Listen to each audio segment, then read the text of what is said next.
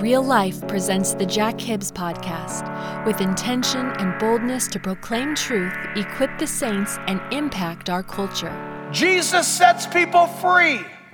He washes away your sins. He moves inside. It's not religion. It's meeting the Lord Jesus Christ in reality. And He's the one that gets you ready for heaven. He does it and you don't. You cooperate. You walk with Him. You can get the outlines of this podcast by going to jackhibbs.com/podcast. Today, if this podcast lifts you up and encourages you to live a more fulfilled life in Christ, then make sure you leave us one of those 5-star ratings. To us, that's like saying amen or yes. Then that rating will encourage others to listen. Now open your hearts to what God's Word has to say to you. Here is Jack Hibbs. Are you free to follow Jesus? Are you free from what the world would try to bring under you and its bondage and its intimidation? I don't have the time to tell you what we've gone through this week with intimidation from the media world. They can do anything they want. They can make up whatever they want to do to try to silence the truth. Guess what? God will never allow His truth to be silenced, ever. It's impossible to silence truth. Jesus said, I'm the way, the truth, and the life, and no man comes to the Father but through me. And you can do all you want to shut that down, but you can never shut it down. God will go right around it. And we heard it all the excuses. Oh, we're sorry, and we don't know why, and this and the other, and oh, maybe that, and then this. And one of the accusations against me is I preached a sermon that I wrote, my sermon, without quoting any other human being, me, mine. And in fact, copywritten by me. And they accused me of breaking copyright laws on that sermon. How do you do that? I ripped myself off.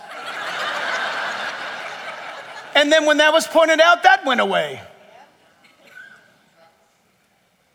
The world is going to do whatever it does do. And everyone, listen, will try to push their authority on you. Just know this. Jesus Christ is the King of Kings and the Lord of Lords, and you're His child. And He rules and reigns in your life. Listen, Benjamin Franklin said, God governs in the affairs of men. And I believe Ben Franklin because he was simply quoting really good theology. There's a new authority. For Christ also suffered once for sins, the just, that's Him. For the unjust, that's me. That He might bring us to God, being put to death in the flesh. Jesus died in the flesh, but made alive by the Spirit. It's the Spirit of God, the Bible says, that resurrected Jesus from the dead. How could the grave, why didn't the grave keep Him down? Because listen, because He was sinless. Jesus wasn't a really good man who impressed God and won the prize. The Bible says that He was the God-man who came from heaven to earth to live in this world and meet all of the requirements of the law, satisfying the law. Imagine, if Moses could have been personified 2,000 years ago in the 10 Commandments, Jesus would have lived His life. At the end of His 33 and a quarter years, Moses would have went, awesome. That's incredible. So you're the one I prophesied about. Moses would have bowed down. He lived a perfect life, you and I can't. He died on the cross. His body died on the cross. By the way, you do know that, right? His body died on the cross. That's all that died on the cross, is His body as a sacrifice.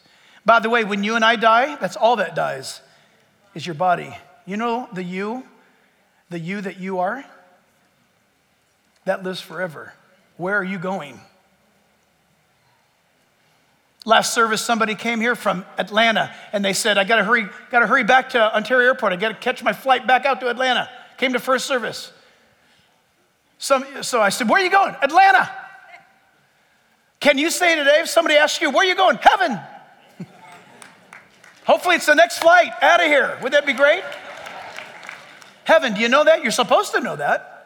The Bible tells us to know that. The Bible says in 1 John 3, verse 5, and you know that He, that is the Son of God, was manifest to take away our sins. Jesus came to take away our sins, and in Him there is no sin. There you go. The sinless had to die for the sinful, the just for the unjust. Watch. If you have a problem with that, God is saying to you today, you need to get right for heaven. If you have a problem with that, it's called pride. I'll do it myself. Pride. I don't need this. Yes, you do. No, I don't. It's pride. Did I already say this? We're not asking you for a penny. We don't, listen, listen, God bless you, but you don't have to come back here ever again. There's no membership to sign up on. Did we pass the plate? We only want you to make sure you're right with him. And it's between you and him. And when he calls you out on the inside, you're to respond to him. He is sinless and pure, and he died where I was supposed to die, and he rose again from the dead so that the grave could never hold me or you if you trust him. You know that? The Bible says for the Christian, the Christ follower, to be absent from this human body is to be present with the Lord. Wouldn't you like to know for sure that the moment you breathe your last, or you see that train coming down the track or that truck, you just know in that last moment, oh my goodness, I'm going to see Jesus right now. The Bible says to be absent from this body is to be present, and the word is immediately. Well, do I have to walk through some gauntlet? No. Instantly. Even before Stephen died in the book of Acts, he saw the glory of God before he breathed his last. Is that the authority that's over your life? It's your choice. There is an authority over your life, if you like it or not. It's either you or God. In 1 Peter chapter 2, verse 24, 1 Peter 2:24, who himself, that is Jesus, bore our sins in his own body. Wow. On the tree, that's a reference to the cross. It's made out of wood, that we, having died to sins, that is, how do I die to sins? I receive him as Lord and Savior. I ask him to come into my life. That's when the Holy Spirit takes over, and sin no longer has the strength or the power that it once had in my life. Do you guys understand that? Those of you who are new to this, everybody around us, we're all the same. The only difference is there's people here that are saved and people here that are not saved. What does that mean? There are people here going to heaven and there are people here going to hell. Well, that's not nice, but it's true. Well, I don't want to go. Great. Grab the ticket. It's already paid for. What's the ticket? He died for you on the cross, rose again from the dead. He paid the price that you couldn't pay to give you his righteousness that you could never earn. It's the great exchange. And when you realize that, you fall on your face and you realize, oh my gosh, Lord, how can you be so good to me? I'm a wretch. Oh, wretched man that I am. Who shall deliver me from this body of sin and death, says Paul. I thank God. But there's therefore now no condemnation to those who are in Christ Jesus. And a new law is written in my life by the Holy Spirit's power. God puts the love in your heart to love him. Isn't that weird? Think about that. Do you love me? You ask somebody, do you love me? And you say, yeah, I love you. No, I mean really, stop goofing around. Do you love me? Yeah, I said I love you. Don't say it like that. Do you love me? Listen, again, if you have to ask if you're loved, you need marriage counseling. No, I'm not saying it to be funny. If you're married and you have to ask someone, do you love me? Listen, we got to get that fixed. It's free. You need to come. We got to get Bible. No, I'm serious. We all have different languages and we need to learn how to speak them. But one of those things should be absolutely unshakable, and that is, I know that I love Lisa, and I know that she loves me. Does she put up with a lot? Can you imagine being married to me? That's why she's like this. She's like a steady ship at sea. I'm like going from wave to wave. God's got his way of doing crazy things, right? I'm grateful. But just know that. God wants you to know that his love is upon your life. And the Bible tells us in Hebrews chapter 9, verse 28, so Christ, that is Jesus, was offered once to bear the sins of many. Are you in that many? Imagine that. He died for the sins of all. The reason why you say, how come it says many and not all? Because it says all in some places. Listen, it's true. He died for all, but not all except him. That's the many. He died for everybody. You could be sitting in the church right here, right now and saying, yeah, I guess that's all good for you guys. Christ died for the many. He died for the all. But to settle it in your own life, you need to make the decision for yourself. And then also this, you guys, is that there's a new order. In verse 3, there's a new order by design. For what the law could not do, listen up everyone, for what the law could not do, and that it was weak through the flesh, I love this, God did. I love that. So, well, wait a minute. The law is awesome and holy and pure, right? Yeah, all of that stuff, totally true. You just said it's weak. Yeah, it is weak. Listen, I'm quoting Paul the Apostle here from the Bible. For some of you who are legalists, maybe you're Jewish today and you're saying, I find that highly offensive. I get it. But can I remind you, I'm reading from a Jew 2,000 years ago who knew about being a Jew way more than you do. He was the Jew of Jews, the Hebrew of Hebrews. He was Saul of Tarsus, Paul the Apostle. And he says, the law is amazing, but it's got a weak spot. What's the weak spot? Can't save you. Let's go to the meaning of that word, weak. The word means feeble. You never think of the law being feeble, do you? It's in stone, the 10 Commandments. Yeah, it's awesome to point out what's wrong and to tell you what to do. But does anywhere in the 10 Commandments, is it anywhere in the Bible, tell you in the Old Testament laws how to be saved? The law is feeble, it's unable, it's without the strength to help or to save. It's powerless. Regarding the context of salvation, that is redemption, forgiveness, restoration, access into the presence of heaven, it cannot do. It can't do it. So I've told you guys this before, and I've burned out this analogy. I'm trying to milk it as long as I can. But I told you before that some dear friends of ours got me for my birthday a racetrack on the Porsche race course in LA. For 90 minutes, you got to go as fast as you want. And you know what? About 100, I don't know, let's say, just to be safe, 100, 200 feet away was the 405 freeway. I'm going 180, and they're going 55. You can go look at it online. It's amazing. Here's the thing. They had to drive 55. Why? It's posted. What are you doing? 55. Why is that important to you? It's the law. What are you doing?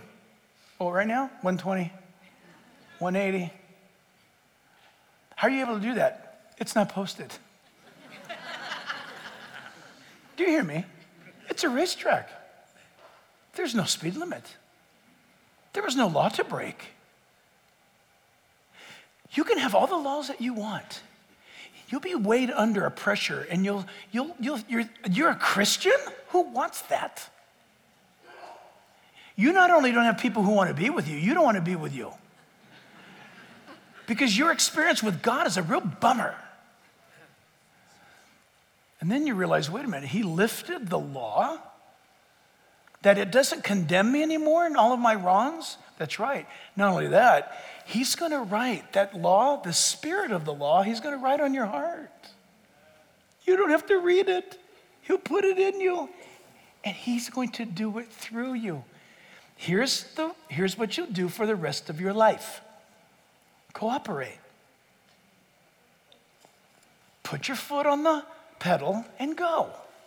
Brake when you need to.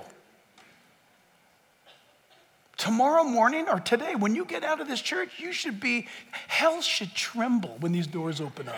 Hell should go, oh gosh, there they go. They're loose. Why? Because of the spirit of the law that God has placed in your heart is a spirit of life, not of stone. And that's a whole new order over your life designed by God. Listen to this. Acts 13:39 says, for by him, that's Jesus Christ, everyone who believes is justified from all things from which you could not be justified by the law of Moses. Is that any more clear? Beware, therefore, lest what has been spoken in the prophets, the Old Testament prophets, come upon you. What is that? Behold, you despisers, marvel and perish. Why? For I work a work in your days, a work which you will by no means believe, the one were to declare it to you. I'm declaring it to you. Jesus sets people free. He washes away your sins. He moves inside. It's not religion. It's meeting the Lord Jesus Christ in reality. And he's the one that gets you ready for heaven. He does it and you don't. You cooperate. You walk with him. When Jesus went through the toll gate with Matthew in the north of Galilee, all he said to Matthew was, imagine that. He's a toll keeper. He's sitting there. You're supposed to pay him money when you go through the regions. And Jesus just walks by. The Bible doesn't say Jesus paid anything. Maybe he did. It doesn't say. He probably did. But it doesn't say. But he just walks by, and the Bible says that he looks at Peter and says, come, follow me. Isn't that awesome? I love that. How many rules did he set up? Okay, Matthew, here's the deal. I'm going to set up these 7 hurdles. And then I'm going to have quicksand at the other end. And after you make it through all that, I want you to climb that tree. He didn't do any of that stuff. He just said, Matthew, come and follow me. What kind of invitation is that? Can you imagine Billy Graham or being at a Crusaders like that, or Greg Laurie at a crusade? Hi, I have a message. Jesus said, come and follow me. God bless you. Thanks for coming. Walk. That's it. But you know that. Isn't that true? Come and follow me. Romans chapter 5, verse 6 says, for when we were still without strength, I love this. Translation, for when we were still without the ability to pull ourselves out of the hole, we had no strength left to get ourselves out of what was causing us to sink. Is it drugs? Is it a bad relationship? Is it sex? Is it money? Is it power? What is it? When you have Pastor Jack, I appreciate what you're saying, but there can never be a change in my life. You're stuck in a hole. You're trying to do it your way. As long as you keep trying to get yourself out of it, he's got to wait. It's like the man drowning. Don't ever try to rescue a guy drowning. Stay away from him. So that's cruel. No, that's brilliant. Let him drown. Then rescue him. Because he'll kill himself and you. Wait till he's completely devastated. God does that with you and I. God help me, I don't know why this thing's just so messed up. I tried everything. And he takes it. That's the number one thing for me, is that he takes it. I just go, but he's not like me, so he just waits. He's not offended. He's listening. And then you start going under. You're done. You spent it all. You've tried it all, and you start sinking. Then he grabs you. Pulls you out of the pit. Mark 10:45, for even the Son of Man did not come to be served, but to serve, and to give his life a ransom for many. This Jack Hibbs podcast, as well as all the broadcast outreach opportunities, are listener supported. Will you consider partnering with us through a special gift? Go to jackhibbs.com to learn more and stay connected.